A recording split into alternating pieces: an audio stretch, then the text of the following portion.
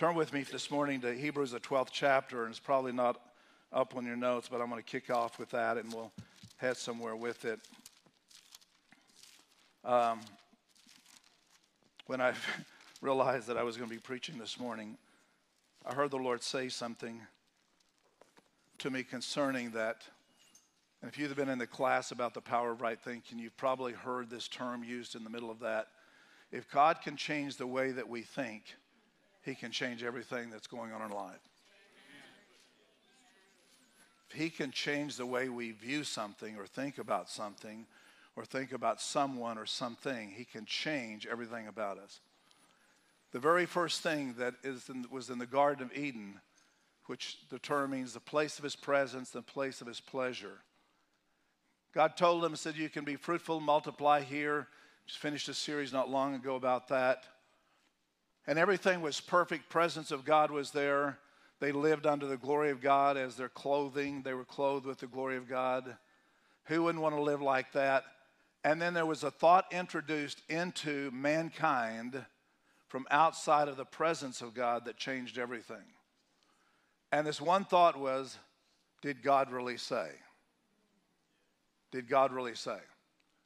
In essence, to say maybe God is not as good as you think He is, or maybe God is keeping something from you that's outside of this, and He knows that if you ever eat of this tree of knowledge of good and evil, you will be like Him. And if you become like Him, in essence, you'll no longer need Him. You've stepped outside of creation. You've stepped outside of what you were created for. And yet there was a choice there. They could have eaten of the tree of life, and they chose to eat of the tree of knowledge of good and evil. And the glory departed from them. They leave the presence of God, and now they're on their own because of one thought. How many times that you and I have dealt with something that was a thought introduced, and the devil always does it in a very rational way. Right. Even the idea, let's do evil so good will come. Let's rob a bank and give it to the poor. You think the rationale? Well, you can, while you're sitting in jail for 25 years, you can remember the poor. You'll have them with you always, he said. But when we start having rational thinking in terms of trying to figure out how God thinks on our own, we get into trouble. Or it creates doubt and unbelief and creates a fear-based place in our life to where that we get stuck there. And it develops a sense of filter through our eyes to where everything we see begins to see through that filter. The filter of what if God didn't do, what if God didn't show up, what if God doesn't do what He said He's going to do, the what ifs. And the more that we have a cognitive mind, and yet their mind is something God gave us, the more that we live from this point here and never allow the Spirit of God within us, which is the eternal part of our being. If the Spirit doesn't rise up and our mind becomes submitted to the Spirit of God, then our mind becomes dominant. That's what happened in the garden. Everything was flipped. Before that time, man was dominated by his spirit being. He communicated with God in a very spiritual way. They never had to guess and wonder what God was saying. It was understood. It was received, whether it was a verbal thing or just by their spirit to spirit. Psalms 42 said, the deep calls out into the deep. It's that kind of thing to where I understand in my spirit. When that happened, they flipped, and now the mind, their mental capacity became dominant, and the spiritual part of them became the lowest part or the lowest denominator in their life. It was now soul, body, and spirit, where originally it was spirit, soul, and then body. And so we're battling even today in the time we're in, battling with that flipping, if you will. And yet when Jesus came into the world, it was to restore us back to God's original, which is to be spiritually aware, and that our mind has to submit to His word. If it is not biblical, then our mind can do whatever, but when you say this is the word of God and we say, yeah, but did God really say? Then we have put our minds back in a higher level, and the Bible says when it exalts itself above the knowledge of God, then we have removed God from having the predominance in our life. So when we look at the life that Jesus lived in Jerusalem during that time, He lived under Roman occupation. For just a couple of minutes, I want us to think what it would be like to be under an occupation of another country. I've been to third world countries, Diana. I've been to Poland and Ukraine, right after the communist wall fell.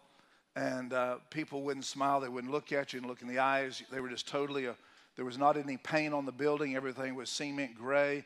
It was a very depressing. Everybody just lived out of fear of somebody else turning them into the government and so on. It's taken decades for people to have an encounter with the Lord, revival to happen in some of these countries to where now they'll look at you eye to eye and even smile. Morella knows what I'm talking about. They're in Serbia, Bisa. Some of you have ever lived out there, you understand what I'm talking about. When Jesus was walking around Jerusalem, the Roman occupation, the Romans were brutal. And even Jesus' disciples were coming to him and wanting him to do something because in their mind was when Messiah comes, and this is what they were taught, that when Messiah comes, he will kick out the Romans and he will establish his throne and we'll live happily ever after. But the thing that was predominantly on their mind was Romans. We want Messiah to come and deal with all of this and all of those things. And yet Jesus was continually saying, give to Caesar what belongs to Caesar and so on like that. But Jesus continually was talking to them and using a phrase that we, as Christians, we hear a lot, but I'm not sure if we understand its full expectation or its strength of that. For over 80 times, just in the New Testament, the word, the kingdom of God is like. He is making a comparison. The kingdom of God is like. Why? Is he wanting us to get that? And he's not just talking about the kingdom of heaven, someplace in the third heaven where, eternity is. He was referring to right now. The kingdom of heaven is like. And he was referring to this and wanting to teach them that they are to live from the inside out, not live from the outside in. Based on what's happening around you. And the disciples were brutalized by the Romans, and they were continually affected by that. They were in fear of that. And Jesus didn't seem to wholly address a whole lot of the things going around them except their attitude towards that. And how they addressed the poor, and when they were the woman caught in adultery, how they dealt with that, and instead of just let's throw the law at her, the book at her. Yet Jesus somehow or another looked beyond that and could see her heart, and he's saying to them, if you want to throw the first stone, do it because it's going to come back on you in judgment. So there was something that Jesus was wanting us to understand. Jeremiah 31 prophesies concerning that the time will come when no longer will the law of God be written on tablets of stone under the Mosaic covenant. But he said the time will come when my Father will write under the new covenant, will write his laws or his desires upon the heart. All the way through, we find Jesus said it's about the heart. Out of the abundance of the heart, the mouth speaks.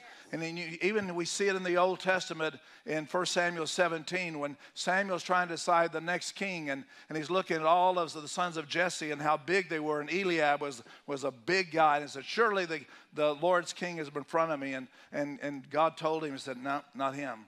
You look at the outward, but I look at the heart. And he chose the smallest one among them, that was David. God does things so outside of what we think that natural mindset would tell us to be. He moves in ways that are understanding to the spirit man, but are not necessarily understanding to the natural man. So when we approach the things of God with a natural mindset, it boggles the mind and it creates kind of, how could this be and how could that? We create a lot of why questions. But when we come to the point of saying God's doing something deep inside of us beyond what the mind can embrace, then we say, I'm going to trust you even though I don't understand circumstances.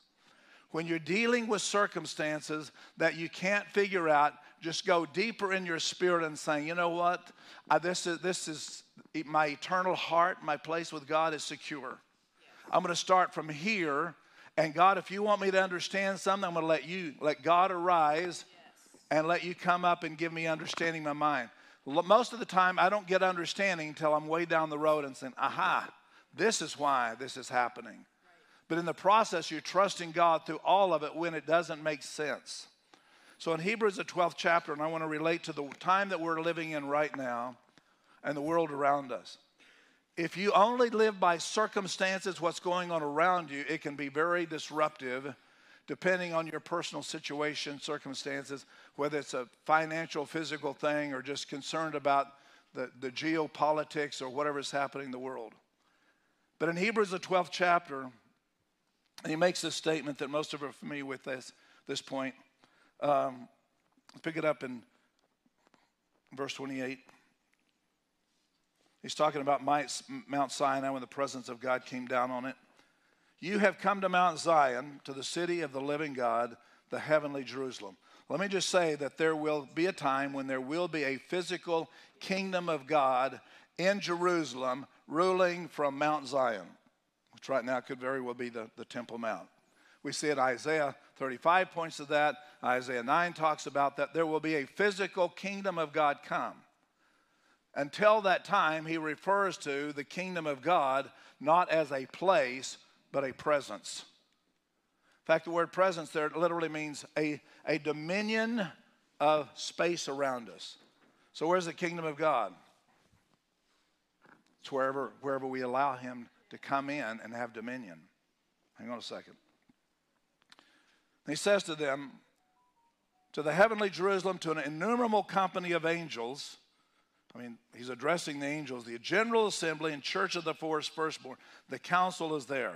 Church of the firstborn. He's speaking relatively to Jesus. Who are registered in heaven, to God the judge of all, and to the spirits of just men made perfect. So that covers us, everybody. He says to them, to Jesus the mediator of the new covenant. Berith means to cut. That's the word for covenant. Jesus was cut. As a sacrifice was cut, so he became the sacrifice. To the new covenant and to the blood of sprinkling that speaks better things than that of Abel.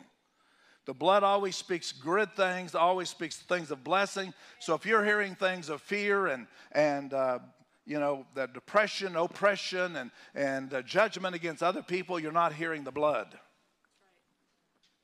Come on.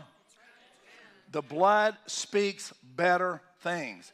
Are we speaking under the authority of the blood? Or are we speaking under the authority of what's happening around about us?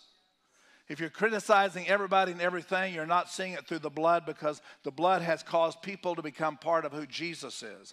So when you see things through the filter of the blood of Jesus, then you're pronouncing what Jesus says, and then you have the blessing and favor of Jesus. When you're pronouncing things that Jesus sanctified and that he has brought into his image, and we're saying something a different way, what we're saying is we're literally diminishing or speaking against the blood of Jesus. Just a sidebar. All right. Verse 25. Seeing that you do not refuse him who speaks, talking about Jesus, the spirit of prophecy in the last days.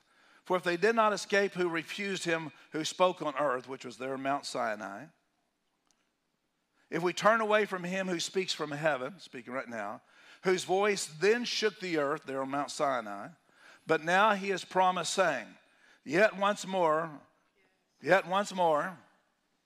I will shake not only the earth, but also the heavens.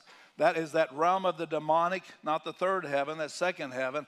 I will shake the very demonic foundations and strongholds and the kingdom of that is in their darkness of rule. I will shake it again once more of things that are made, which things cannot be shaken, which may remain. Things that are shaken are going to be shaken. The things that remain means they cannot be shaken.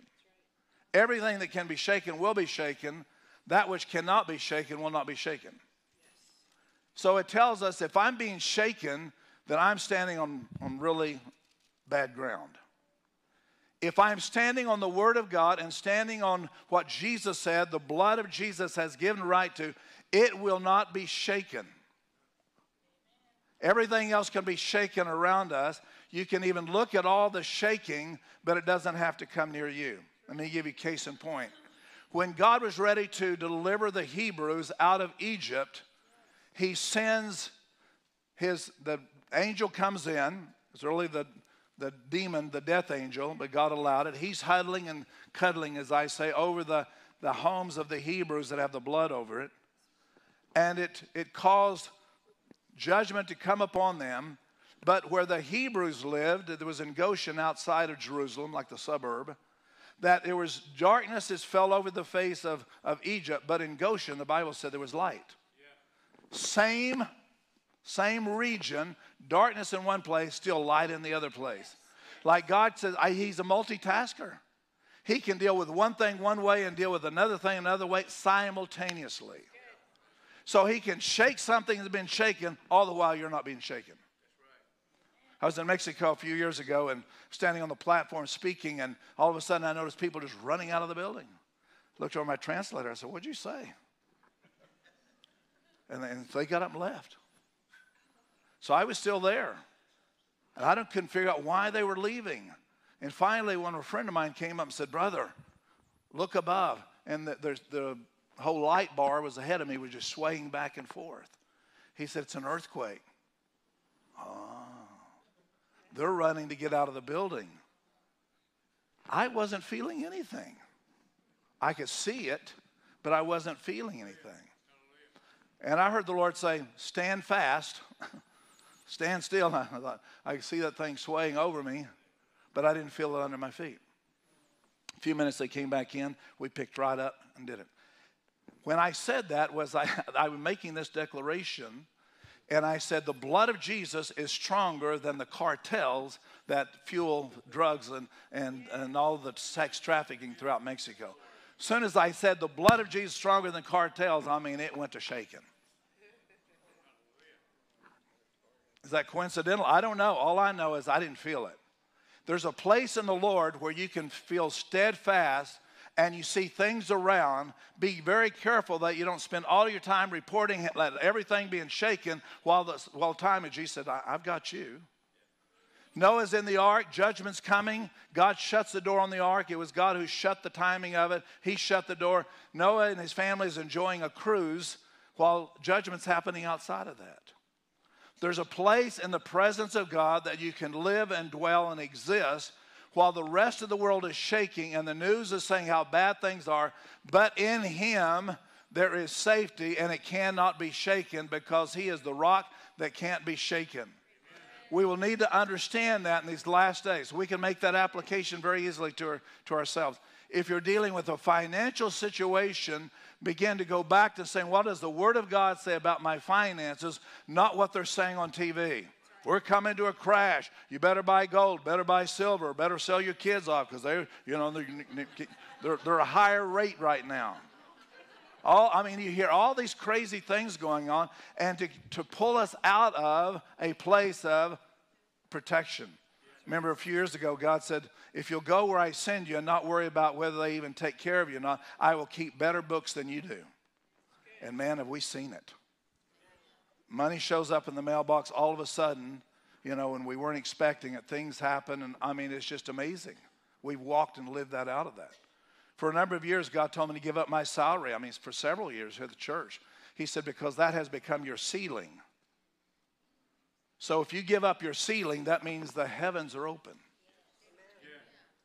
I went and told the elders that one time, and I said, this is what God's saying. They said, well, you're the founding pastor. I don't think you shouldn't do that. I said, I have a word from God, and the Bible, the word says that fathers lay up for the children, not the children for the fathers.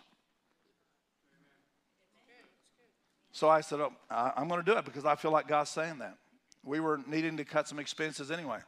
So I go home and I said, now I've got to explain this to Diane. Because we didn't have time to talk this thing through. Normally we discuss everything. And I said, hey, she said, how'd the elders meeting go? I said, good news and bad news. The good news is things are working out. The bad news is things are working out. What do you mean? I told her, and she said, thank God. She said, it was weeks ago the Lord told me that we were to do that. And I said, God, if that's not going to happen, you need to tell Carrie. Yes. Well, He did.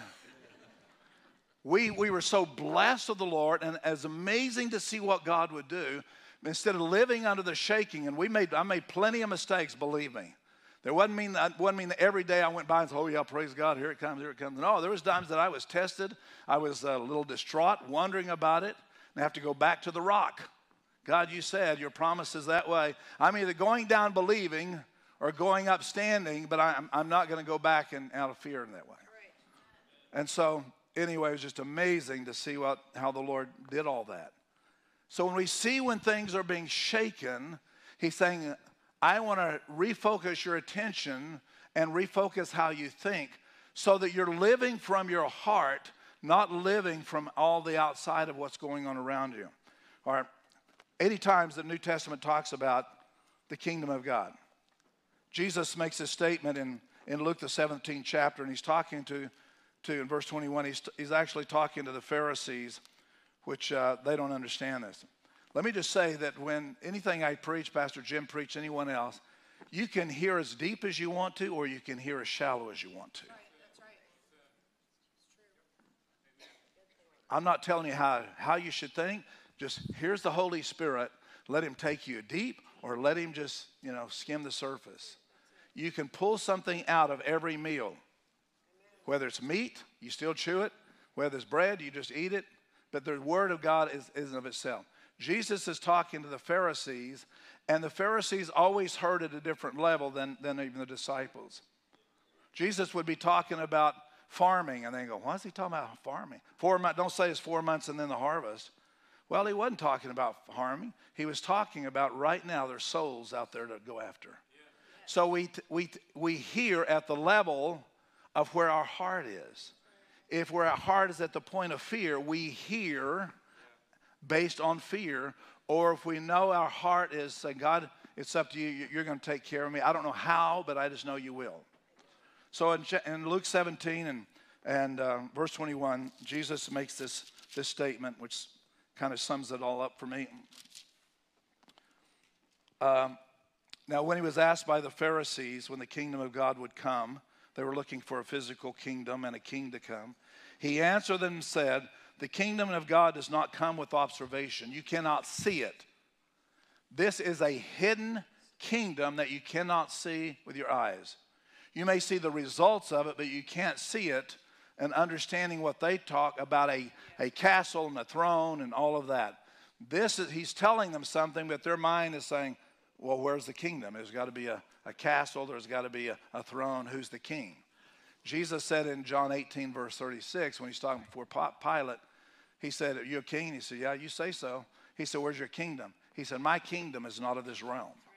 Or my servants would be fighting right now to preserve it. Which lets me know the more we fight here, the less we understand the kingdom. Flesh and blood cannot inherit the kingdom of God. So once we're more peaceful in the kingdom of God, the less we're warring and fighting among ourselves, or fighting with ourselves even. Okay, Luke 17. And Jesus answers back to the Pharisees, the kingdom of God does not come with observation, nor will they say, see here or see there, for indeed the kingdom of God is where? Within you. The word kingdom, basileia, is a word that means a rule or dominion, if you would, a law. So he's saying, I have placed inside of you a governance that happens by the Holy Spirit, that you will rule and reign from the inside out, not from what's going on the outside. I've placed inside of you, on your heart, my own throne, if you will, and trusting the Lord for whatever goes on, that the rule and government is inside of you. So with every government, so where's your capital? Right here. Where's the throne? Right here. Psalms 22, he's enthroned upon the praise of his people. Where's the praise of his people? Right here. There is a kingdom to come. Something's going to happen in a physical kingdom, but for right now, he's went from the outside to the inside. Just like in the Ark of the Covenant, there was a box there, but he was on the inside. It represented them, but he's on the inside. That we are, if you can hear this, the Ark of the Covenant in a new covenant way, that you are now, the mercy has been applied over your life. You carry inside of you everything that was in the Ark of the Covenant is now inside of you in even a greater dominion. You are priests who carry the presence of God. So when I get frustrated and upset and bothered about something, what it is means I've laid down the priestly mantle and I've taken on the humanity mantle. And somebody ought to be upset about this. Somebody needs to do something about this. Somebody ought to be bothered about that. Yeah, I don't like all things going on. But I'm not going to let what's happening outside come inside and destroy. I mean, we got cold weather outside, but I'm not going to let it get inside. So the Bible talks about guarding your heart, protecting the heart, the seat, to where that we allow him to become Lord of all. So when we're talking about the kingdom of God, we're saying, how much does he literally have rulership and take ownership on the inside of me? How much do I really let him become Lord inside of me? I'm tested all the time. Don't always pass the test either. That's not the right way to think. You shouldn't say that. You shouldn't act that way. You shouldn't have that mindset. And the Holy Spirit, it's called conviction. The more that we yield to the conviction of the Holy Spirit, the more that his kingdom rules and reigns. And the more that the authority of the kingdom of God inside of us is ruling and reigning, the less likely the devil can have anything to do with it. Let me give you a case in point. Jesus is giving us in Matthew the 6th chapter, he's giving us the Lord's Prayer. But it was the disciples' prayer that Jesus gave to them. He said, "Our Father which art in heaven, hallowed be thy name. Holy is your name." We did a tremendous time this morning declaring his name to be holy. We ought to do that every day. You set the atmosphere for what's going to happen. And he's saying, thy kingdom come, thy will be done on earth. Well, this ground, terra firma. Well, I can make a case because I can take you into 2 Corinthians 4, and he said, we are earthen vessels, that the excellency of God is not of us, but of him. So we could actually say, let your kingdom come in this earthen vessel, not just on this planet, but on this earthen vessel. Because this earthen vessel is what has eternal value, not this planetary place we call earth. Because there's going to be a new heaven, a new earth, and it's all going to be destroyed. But our spirit man is not going to be. Those who know Jesus, we have a place with him. So he said, thy kingdom come, thy will be done. In other words, I'm submitting to the will of the king inside of me. And when we do that, then there's a rulership that's set up that can't be shaken. I don't know how else to explain it in any other terms than that, but we carry inside of us the Prince of Peace, the peace of God that rules inside of us. And it takes a lot of work to resist the devil, and he'll flee. And as I said here before, the word resist means to replace with. To resist the devil, I have to replace what he's saying with something that God's saying. So if the devil is saying, you're going to fail, and everybody's going to know it, and you're going to fall on your face, and this is going to be repossessed, taken from you, and say, is that God saying it? No. I've never forsaken you. I've never left you. Amen. So I replace what the devil's saying when I replace with God. Then I've replaced what is shaken, is pushed out. I've guarded my heart. Now I'm in agreement with heaven. Then in Matthew the 16th chapter, which we get the keys of the kingdom thought. So if we're rethinking kingdom not being a place up there or somewhere eventually in Jerusalem, which it will be, but we're saying if the kingdom of God is here, then we read this scripture with a whole different thing in mind. When he's telling Peter, I give you the keys of the kingdom. And so people brought, here's the keys, and we go and lock. What are we locking? He's talking about, I'm giving you the authority where? Inside of you. I'm giving you authority to take authority over who? You. I need to get authority over me. If I can't control the guy between these two elbows, I can't control much else. In fact, the Bible says one who is talking about foolish men, one who is an angry man is like a city with walls that are broken down walls. He can't defend himself. The more angry you are and more bitterness are, the more weaker that you are to the spirit of this world. So he wants us to retrain our brain to where that we're thinking the way that he thinks and considers what he says. So if that means I give you the keys to the kingdom of your heart, whatever you bind on earth is already bound in heaven. That's a real place. I've cleaned out heaven, that third heaven. I've cleaned out the demonic realm of there, so there's no fear, there's no sickness, no disease there. Let the kingdom of heaven come to earth. And so he's saying you have the right or authority to let the kingdom of heaven, where there's no sickness, no disease, no fear, no all that, come to you, or you're like, yeah, it's just the way it is. And I'm struggling with sickness and disease, and all those things are not an easy task. But you continually remind your spirit man, you're not sick. You're eternally, you're under the blood of Jesus. I just need this body to catch in what my spirit knows. My spirit knows everything, so I have to say to my body, you will submit to the spirit within me. No man knows the spirit of man save the spirit in him. So my spirit in me knows God. My mind is still confused about a lot of things, but I need my mind to come and be submitted to my spirit. He sent his word and healed you. So what is he doing? He said, he healed your mind. I mean, no, it's your spirit says, yes, that's a word sent from heaven. Let heaven come to earth, and then we just continually go on. He sent his word and I'm healed. Sent his word and I'm healed. I may not be feeling it right now, but I declare I'm healed. I'm walking in the dominion of what he said. His kingdom is right. My body is wrong. Whichever one I choose to believe is the one that I empower. And I'm not saying it's easy either. When you're hurting and pain and things don't go right, you have to eke it out inside of you, that deepest part of you. Let God arise. All right. With that understanding, Jesus saying the kingdom of God is within you. And then I was having this conversation with Frankie coming in. I said, you realize most parables, and I can't think of one right offhand, that does not enlist the kingdom of God in it. The kingdom of God is like a man going in a far country, brings the servants in, and he gives them these talents. The kingdom of God is like. He's saying, I want you to understand something that's comparable. So if it's like that, when you bring yourself into alignment what the kingdom of God is like, then you have the dominion of the king inside of you. The kingdom of God is like the man who found a pearl in this field. He went and sold everything he had because he wanted that pearl of great price. Well, what does that do?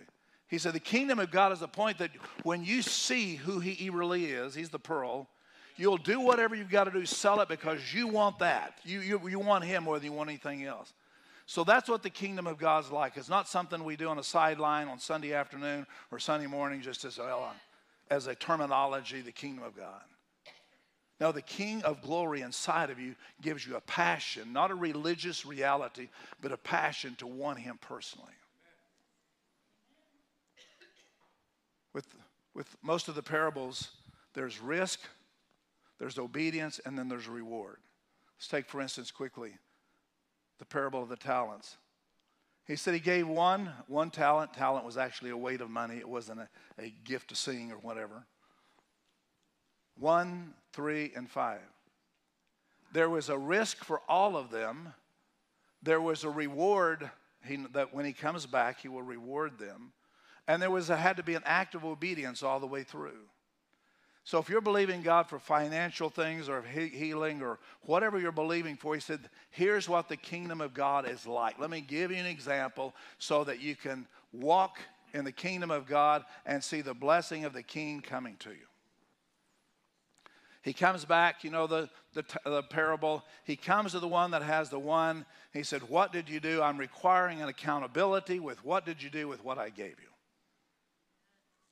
Well, Lord, I know you, which is not true. I know you, and you are so exact, and you're so, the idea is you're mean. And so I didn't want to lose this, and so I hid it in the ground, and I know because I didn't lose it. So here it is. He said, I didn't want it just for safekeeping. It was for investing. But you chose to bury it because if you really did know me, you know everything that I have and does is for the purpose of growing or investing or expanding. Look at everything Jesus did. He blessed this, became food for 5,000 plus. He blessed this and became more than what they thought. So the point through the parables is that he comes to one with 3, and he says, you've sowed the 3 and you've got 3 more. And he says, well done, good and faithful, full of faith, and you got 3 more. he was an act of obedience, and so he gained 3 more. He comes to the one with 5, and he said, you've thrown out the 5, you did well, you increased in that. And so he not only gets through the act of obedience, but he takes from the one that had the 1 that was lost, and he gives it to the guy with a 5. I always say God's not socialistic by that, for sure. Because the one who has shown the greater ability of stewardship gets the more responsibility with that. With maturity comes more responsibility. If you want to mature in God, then get ready, because he'll give you more to do and more responsible with that. So we see with the kingdom of God is like there's a risk, there's an obedience, and there's a reward to it. If we're believing God for something supernatural to happen, then understand how the kingdom of God operates and how we think. We have to think. So we think by, God's given me something. What I do with what he's given me, that is the risk. I can hang on to it, or what if I lose it? What if it doesn't go right? What will people think? And that's the risk. But the reward is the fact is when I do it and God it comes and with his own word, he blesses it and causes it to be more than it could. I wish there's another part of the parable, and there's not, was what happens to the guy with the 3 and 5 had they invested it and they lost it all.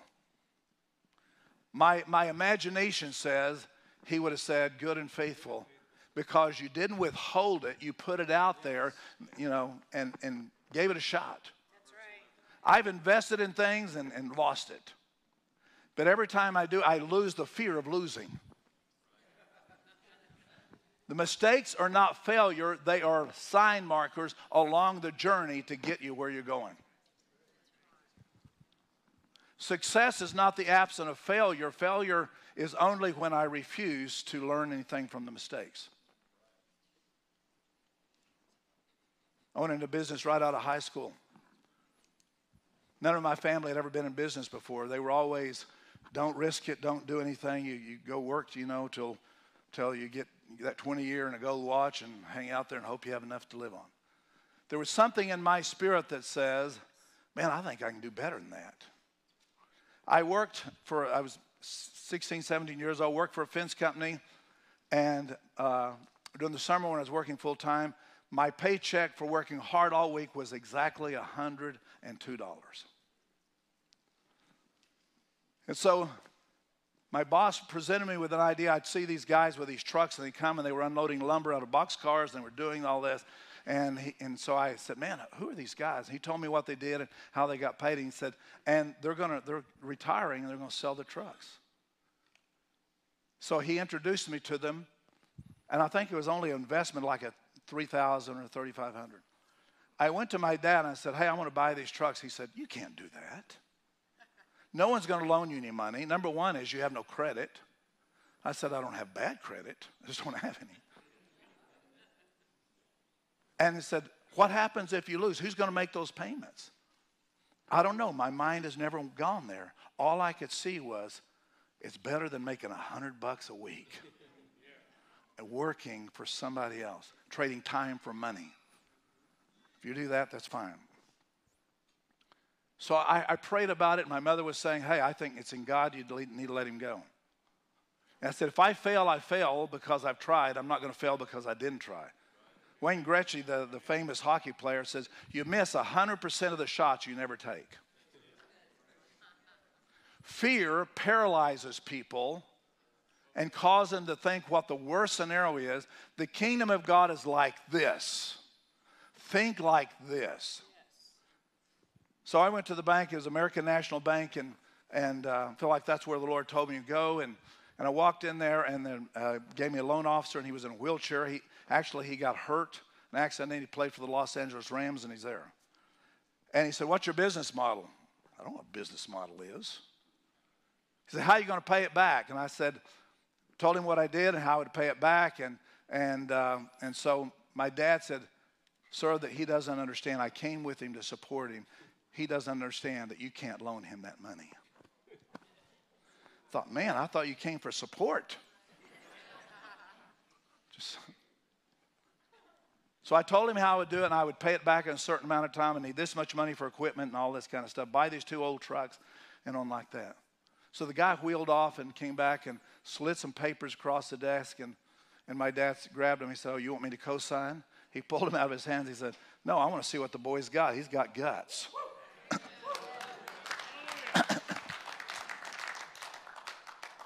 My first week, I made $1,500.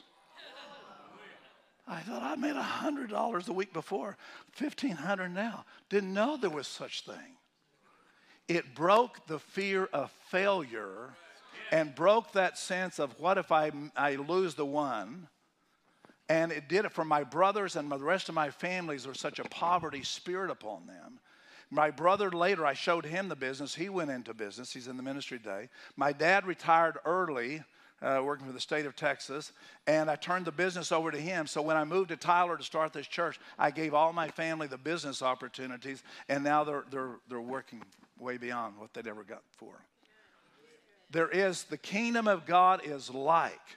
We have to get into what he's like, not what the world says. This is what happens. This is the way it is. By the way, I was supposed to pay the loan back in 24 months. I paid it back in 18 months. And then you have a checking account there. The guy said, "Well, I'll deposit the money in checking account." I said, "What's that?" I didn't know how to write a check. I just kept putting money in. Don't write checks, you'll be fine. Kingdom of God is like this. Put more in than you take out. It works. It's called saving, stewardship. All right, I want to look at one of the parables that Jesus tells us that really explains the kingdom thinking. Matthew 13th chapter, a parable of sower and seed. We'll apply it to the idea the kingdom of God is inside of us. Like I said, I was raised in a household that we did okay. We didn't know that we didn't have a whole lot, but we were happy, and so we made ends meet. But I was around an environment where you prayed in your daily bread. You prayed it in. You continually prayed in what you believe that you needed. Jesus uses this parable, the sower and seed, as a way to explain the kingdom of God is inside of us. It's not a place. It's not a thing. It's inside of us. But we tend to oppress what we physically cannot see with our eyes. That's why I call it an unseen or hidden kingdom. But it's very much alive, very much real. So I'm going to quickly just kind of run over some of these highlights of this passage because it gets a little lengthy. This is the parable. Pick it up in verse 11. And Jesus said to them, answering, this is the kingdom of God like. Some of the other gospels says it that way. 80 times, most of them were in the gospels, that the kingdom of God's like. If he's giving that many times, I need to pay attention and see what it's like. And I need to be like it. All right. Because it has been given to you to know the mysteries, the word bathos is the word for mystery, means that which cannot be seen or understood with the natural mind. When Jesus told Peter, launch out into the deep, the word deep there is the same word as bathos as mystery. So the word mystery here could be say that the parables or this has been given to you to know the depth of the kingdom of heaven. But to them it has been given, not been given to them. In other words, the Pharisees, they're not understanding it, but I want you to understand what's below the surface, the depth here. For whoever has to him more will be given, and he will have abundance. And he goes on to talking about that how we're steward of one thing becomes greater than the other. For whoever has to him more will be given and will have abundance, but whoever does not have will be taken from him. All right, let's back up to what he's talking about. Verse 3. He spoke these things to them in parables, saying, sower went out to sow a seed. By the way, 2 Corinthians 9 says God gives seed to the sower. All of us have seed. We just may not recognize it as such. We all have seed. We just may not be nickels and dimes, but we have seeds. We have talent. We have gifting. We have the intelligence. There's things that we have. We just don't recognize that it has a value until it's put in the Lord's hands. All right. He gives 4 kinds of soil here quickly. He sowed some seed, fell by the wayside, and the birds came and devoured it. So it was sown when it was unintentional, a place that wasn't ready for it. It was just thrown out there and we'll give it a shot and see what happens. It was by the wayside. It was not in the right placement that it needed to be. You can't add faith to something that you don't even think is going to anything good happen to it. So the wayside means it was not even thinking, could not be watered, it was not even tended to anyway. So it's like, oh well, I'll give it a shot. God, if that's you, it's okay. If not, it's no big deal. That's the wayside. Some fell on stony places. By the way, the birds come and devour the wayside. The enemy comes. If seed's not sown deep in your heart, the enemy will come and steal it right off the bat. Some fell on stony places where they did not have much earth. There was no depth to it. Immediately it sprang up because they had no depth of earth. Sun comes out, scorches it, and it's lost. Look at verse 7. There was no root there. Some fell among thorns, and thorns sprang up and choked them. You look in Jesus' explanation, the parable, the thorns were the cares of life. I'm just bothered about this and bothered about that, and how come this and how come that?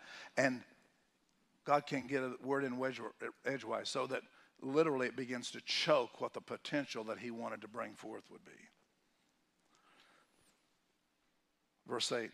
Others fell on good ground. It yielded a crop, some 100, some 60, 30. He who has ears to hear, let him hear. He that has ears to hear, let him hear. Jesus saying, if you think I'm just talking about, this is my paraphrase, you think I'm just talking about growing something, you're missing. I'm talking about the kingdom of God. It's inside of you. The seed, the word of God is in us. When it's planted and we yield to it, we water it by giving agreement to it, waking up every day. Thank you, Lord, for your word is life and spirit to me. We're watering that seed. I'm protecting when the enemy comes in. Did God really say that doesn't, you don't deserve this. You made too many mistakes. And the devil reminds us of your past, which God is not reminding us past. He's reminding us of the seed has a life of its own. Yes. The seed is inside of you. So you guard your heart. You push back on that. You're resisting, trying to steal the seed, I know God does it for others. How come he doesn't do it for me? One of the big resistors to the kingdom of God is we compare ourselves with other people. Yes. If I had their family, or if I had their wealth, or if I had their kids, if I had their whatever, how do you know where they started? That's right. Everything you overcome empowers you to keep what you have. You become stronger to hang on to it. That's why we see a lot of generations where money is transferred to the next generation and they lose it all because they weren't there trained to know how to make that money, so they don't know how to keep it. By the third generation, they've lost all their inheritance. That's why the Israelites had to be trained in warfare, because God gave them the land of Canaan and they couldn't hold the ground. There would simply be the promise would be lost. So the things we go through are in training for us to be able to hold the ground and be a good steward of everything God's given us. God's given you a promise for your children, and they're doing everything but what the Word of God says. I mean, you can go around and say, yeah, well, look how bad they are. I don't know what I did to deserve how bad they are. You're just going to wind up in jail. You're going to wind up in that. And we end up prophesying based upon how we feel instead of based upon the kingdom of God thinks like this. God thinks like this. God thinks better about your kids than you do. So I just need to get into the right kingdom thinking. So you can bless them and saying, they're not hellions. They are bone of his bone, flesh of his flesh. And it doesn't matter what's going on. You're declaring and prophesying on earth as it is in heaven. Let heaven come to them. Let heaven come and smack them in the face. Let heaven awake their spirit, because you're believing what God's saying instead of what the enemy's saying. And we have whatever we empower, or we continually give power to words and so on like that. The power of life and death is in the tongue. Jesus said, the words I speak, John 6:63, are spirit and they're life. So words have power. And so if we're not living up to the power of God, we're living in the power of what the enemy says, then no wonder it's confusing. All right. In Romans, the 12th chapter, and this is really where it comes down to, verse 2, all of us know this. Be not conformed or fashioned by this world, but be transformed. Metamorphosis is the word. Be transformed into the same image of who he is, but transformed so that we have a renewed mind, he goes on to say. Evidently, a renewed mind is important because he talks about it. He says even that we can have the mind of Christ. It's a choice, but it's a battle. You know, it's a battle of the mind. It's a battle of the mind all the time. Because the mind will feed into our spirit feeds into our body. It's like one cup pouring into the other. So if the fact is that I'm battling the mind, I haven't won that battle, then I'm going to see a lot of the other things suffer. But I have to make a choice. I choose to think like the King that lives inside of me, Jesus. Jesus thinks like this. He said, that's my temple, that's my body. And however you yield your body to and whatever you give your body to, therefore that means that that's the King. That's the covenant. So when you're saying that, I am allowing Jesus to inhabit my body, the temple of the living God. That means I'm more concerned with what Jesus thinks than what anybody else thinks. And I'm all for being healthy, but not to the obsessive point to where that I'm concerned about what people look like and think like. But I want to make sure that my heart is right. My abs could look great and my heart be far from him.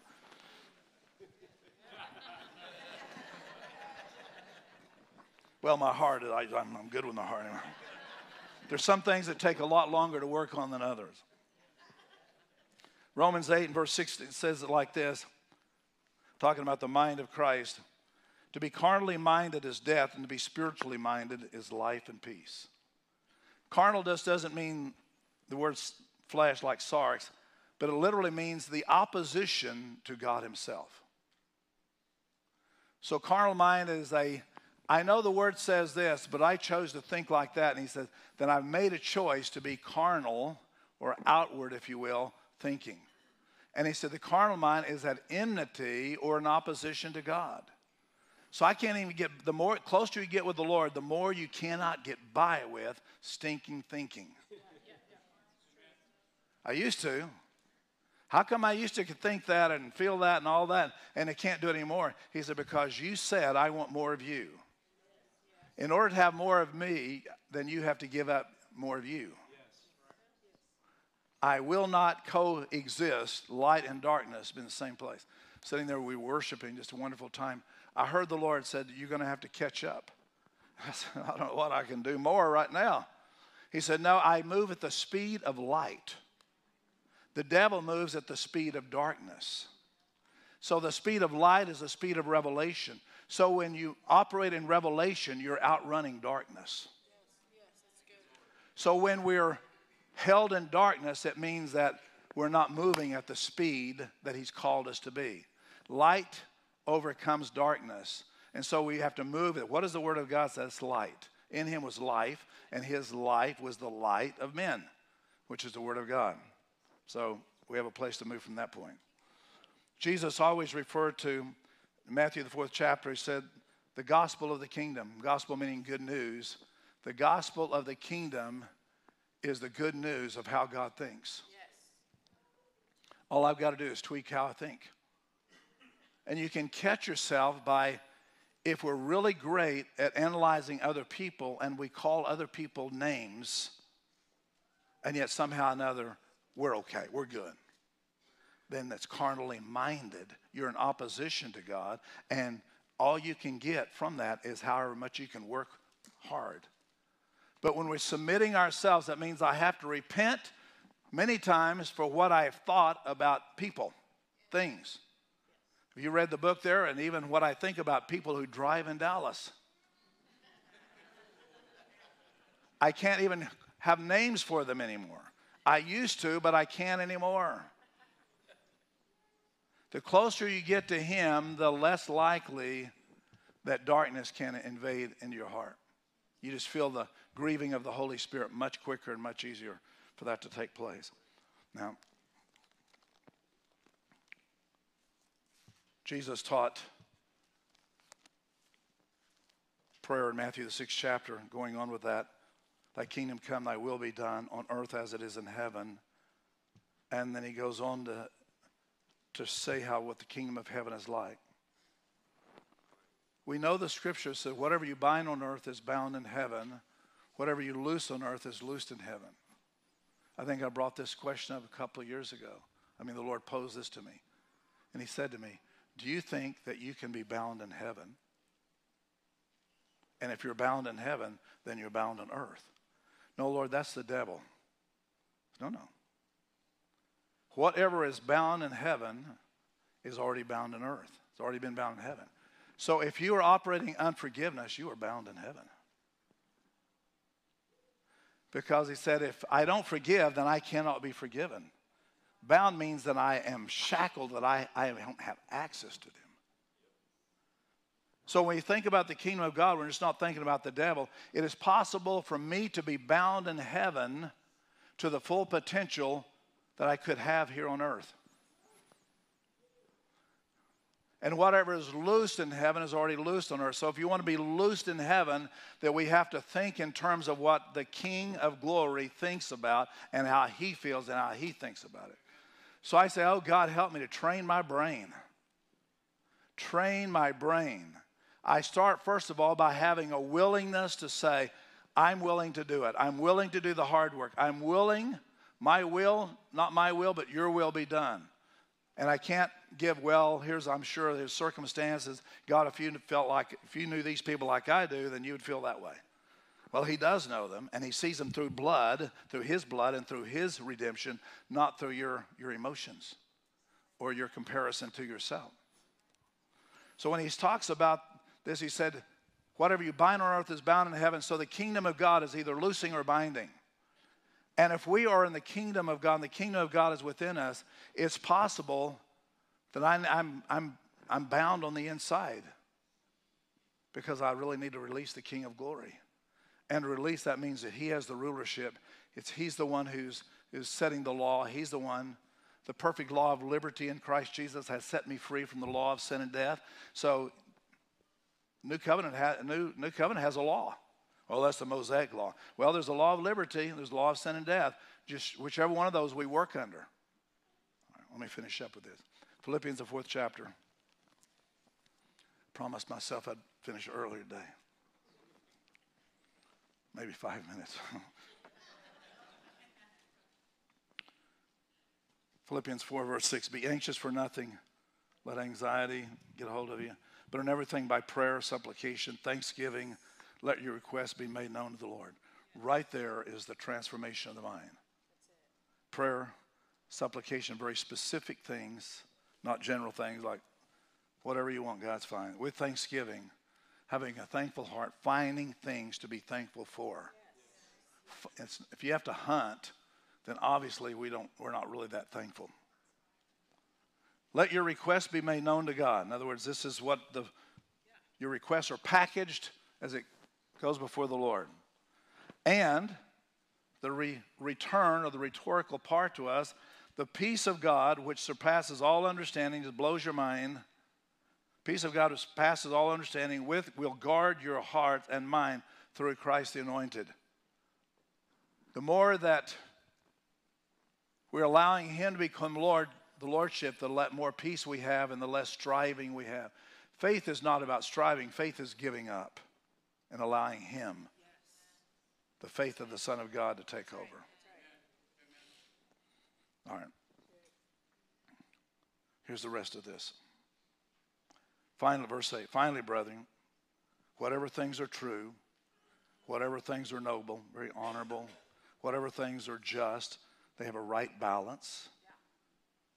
Whatever things are pure, without mixture, can't have a but God in it. Whatever things are lovely, they bring that sense of joy to your heart. Whatever things are of good report, if you can't say anything good, then don't report it. Whatever things are virtue, and if there is anything praiseworthy, meditate. Not just talking about meditate. He's giving us the charge to meditate. How many of you, and I'll raise my hand, has ever worried about anything? Then you already know how to meditate. Meditation is simply, I'm going to think about the goodness of God, or I'm going to worry about what's going on in the world. I can choose which one of those I'm going to look at. And so just simply come into that point and allow God to take over. One final thought, I think. 2 Kings 4 rather. Elisha comes up to the widow lady. She has been the wife of a prophet and well known, and things aren't going well. Her husband's died, and creditors are trying to come take her 2 children, put them in indentured service. You think, here's a believer, God, and it's not going right. What's the deal? If you're ever a believer and you think, this isn't right, I've done all these things. I've praised you and I've worshiped you. I've given my tithes. I've done everything, and things aren't going good. So we give up on what we believe, or we change the way that we're thinking. The prophet comes to her and he says, what do you have in the house? And her mindset had become so set upon the fear, she says, I have nothing but a little jar of oil. And he said, it's enough. When what we think is nothing and we allow the Spirit of God to come in, we put it in the Lord's hands, then he can multiply. And you know the story. She went and got all the vessels from all of her neighbors, and hopefully he had good relationship with neighbors, and you get all these vessels, bring them in the house. And as long as there was a capacity that was empty, then she continually poured, paid off all the debts, and she lived off the rest. But in her mind was, I don't have anything. So my question to us here at the final moment is, what do you have in the house, meaning you are the house of God, that has value? You don't see it. Because we're too busy looking at what somebody else has in their house or how big their house is or whatever. What do you have in the house? I mean, mercy has a value to it. If you're merciful, if you're a critical person that criticizes everybody and everything, you got that in the house. And that can be multiplied too. Be careful. When you recognize, I don't have anything but God, here it is. I'm going to give you. I'm going to give it to you. Worrying hasn't helped me any. Concerned about everything hasn't helped me. Concerned about what's happening in the world around us and everything hasn't helped. So I'm going to give you what I have. And the very thing that you consider the most value is our intimacy in our heart for you. So I'm yielding it to you. I'm going to give you the cares of my life, all the stuff that I can't change, worry about anyway. Talking about it doesn't help. Making other people feel miserable about it doesn't help, unless you're really looking for solutions. And I say, I'm coming to you, Jesus, and I'm presenting myself. The very thing that has value is what you gave your blood for. And when you gave your life for me, then I became valuable. I want you more than I want your stuff. A person came to me one time and he said, if I could just get rid of these cigarettes, I could be a believer. I would want Jesus if I could just give up cigarettes. And I said, what if I told you Jesus didn't want your cigarettes? He wants you. Well, everywhere I've gone, they said I have to quit smoking. In other words, because I smell like I've been to hell, and that's where I'm going. Really, that's real biblical, isn't it? You may stink, but that doesn't keep you out of, He's wanting your heart, not your addictions. So he gave his heart to the Lord. I prayed with him, and he lost the addiction. We think we've got to get cleaned up and we've got to do all of these things. Then he said, I want your heart, and I can deal with all the other stuff. It's not that big a deal. When I come the king of your heart, I'll wash you outside and inside and take care of all the other things. Because when I'm the Lord of your life, the devil knows it. And you're outrunning him now. You're outrunning the sound. You're outrunning what he says. You're outrunning his thoughts. And you're moving at the speed of revelation. Stand with me, would please. Father, we just present our mind to you today. And we just ask you, would you heal up the broken places in our mind, the places that we have become so wounded in and so hurt by, and the enemy just causes those tapes to be replayed over and over and over and over. Remember that, remember who, remember what. And we want to come and say, I remember Jesus hanging on the cross. And he said, Father, forgive them. And he destroyed the works of the enemy by simply changing the language, changing his heart. For many of us, we're Christian in our mind, but our mouth is not caught enough to be Christian. I'm Christian in my thinking, but my mouth has not been submitted to the rulership of the King. When he gets hold of our tongue, our mouth, then he has what he wants. He changes everything. So, Father, we present ourselves as an offering right now today. And ask you, God, to come and fill up inside of us and crowd out all the doubt, all the belief, and leaving no room for the enemy to coexist, and leaving no room for the enemy to come and do something else. I pray for every person that you're dealing with financial issues, or maybe in your marriage or home. Recognize that Jesus is the Lord of all of that. He created marriage. And so I need to go to him to get the parts replaced or what I need. God, you says to us that you'll give us, that you're the Lord of abundance, not mediocrity. So we come to you and ask you, Lord, and lay it before you. And just that little seed I have in my house. And I'm not even talking about tithing of money. I'm talking about the heart. I'm coming to yield my heart 100%, not just on Sunday, not just when I get my way, not just when things go my way, but at all times and all seasons, my heart belongs to you. If you need to come and deal with my heart, then do so, Father.